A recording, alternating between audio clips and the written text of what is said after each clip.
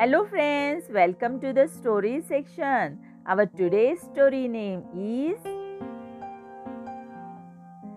Think Before You Judge. A doctor entered the hospital in hurry after being called in for an urgent surgery. He answered the call and changed his clothes and went directly to the surgery block. He found the boy's father is waiting for the doctor in the hall. On seeing him, the father asked, "Why did you take all this time to come? Don't you know that my son's life is in danger? Don't you have any sense of responsibility?" The doctor smiled and said, "I am sorry. I was not in the hospital and I came as fast as I could after receiving the call, and now I wish you calm down so that I can do my work." The father angrily said, "Calm down?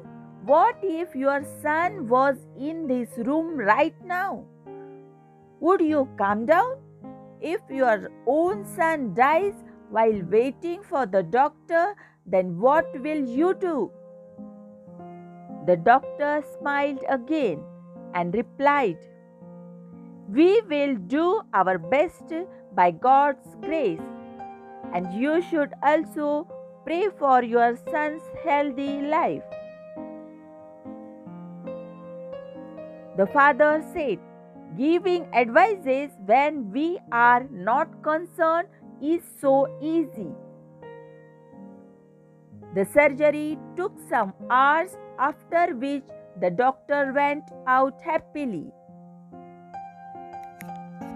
and said, "Thank goodness your son is saved." And without waiting for the father's reply, he carried on his way, running by saying, "If you have any questions, ask the nurse." Why is he so arrogant? He could not wait some minutes so that I ask about my son's state, commented the father when seeing the nurse minutes after the doctor left. The nurse answered, tears coming down her face, "His son died yesterday in a road accident. He was at the burial when we called him for your son's surgery. And now that he saved your son's life, he left running to finish his son's burial."